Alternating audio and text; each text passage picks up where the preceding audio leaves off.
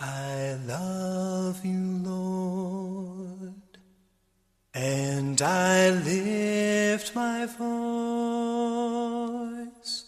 to worship you.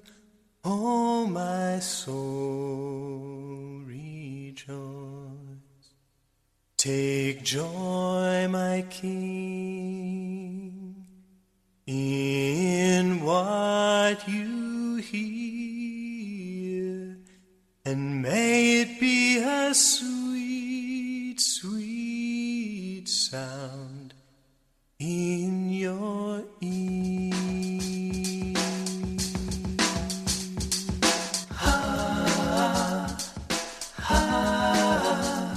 Welcome to Devotionals from Dad.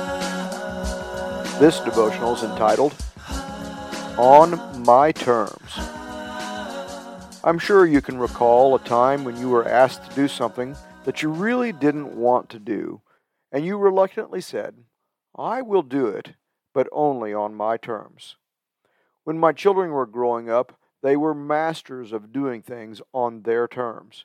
I could always tell when they wanted something, because when I got home from work, they would be doing some tasks that I normally couldn't get them to do without a great deal of persuasion.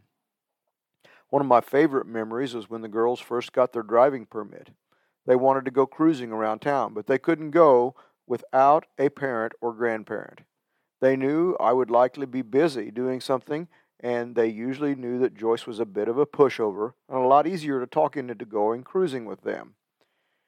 What they were unaware of was that Joyce was a little bit more sly than they realized. The girls would call Joyce after school and ask her if she would go cruising with them and let them drive. Joyce would then lay out her terms. She would tell them that she would go cruising with them, but they would have to clean the house, do the dishes, wash the laundry, or some other household chore that she needed done before she would go cruising with them. It was amazing how many things she could get them to do, all just so they could drive around town for a couple of hours. Isn't this how we treat God at times? Negotiating with God is something that we are all tempted to do, and most of us have at some point. Even people who claim not to believe in God find themselves doing this. God, if you'll get me out of this, I'll go to church. How about this? God, help me win the lottery, and I will triple tithe. Sound familiar? In Judges chapter 11, the Bible tells us about Jephthah. Jephthah's mother had taken him to live in another nation where the people worshipped false gods. The Ammonites declared war on the Israelites, and the leaders of Gilead, where Jephthah was from, came to him and asked him to lead them into army against them. The Bible says that God was with him to accomplish this task. Jephthah prepared to attack the Ammonites, but before the battle he made a vow to the Lord that if God would give him the victory, he would sacrifice the first thing that came out of the house to meet him. Jephthah won the battle, and he returned home to be greeted by his only child, his daughter. Judges 11, verses 32 through 34. Then Jephthah went over to fight the Ammonites, and the Lord gave them into his hands. He devastated 20 towns from Aor to the vicinity of Minnith, as far as Abel Keram. Thus Israel subdued Ammon.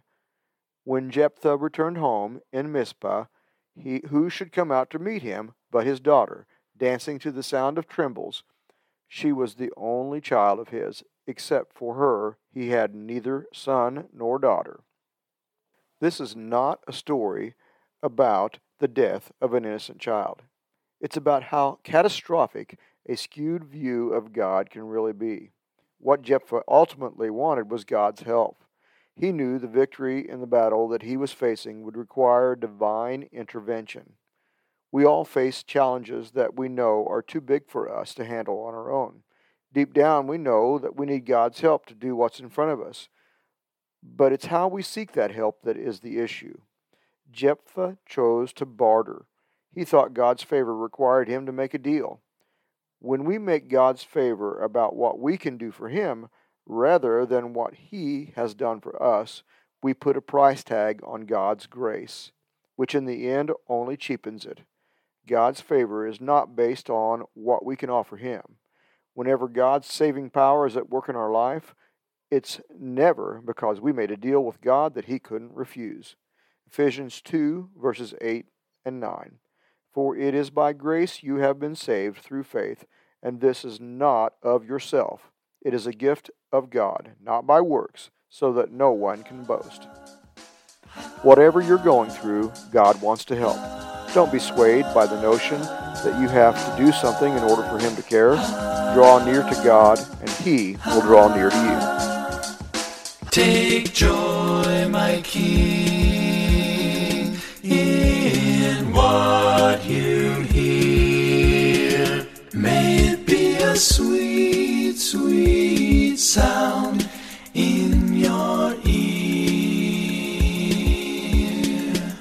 It is my sincere hope that something in this devotional touched your heart. I hope that somehow you found some tidbit of wisdom that you can treasure in your heart. More importantly, I hope that you share this with someone that needs to know Jesus Christ as their personal Savior. Love you, Dad.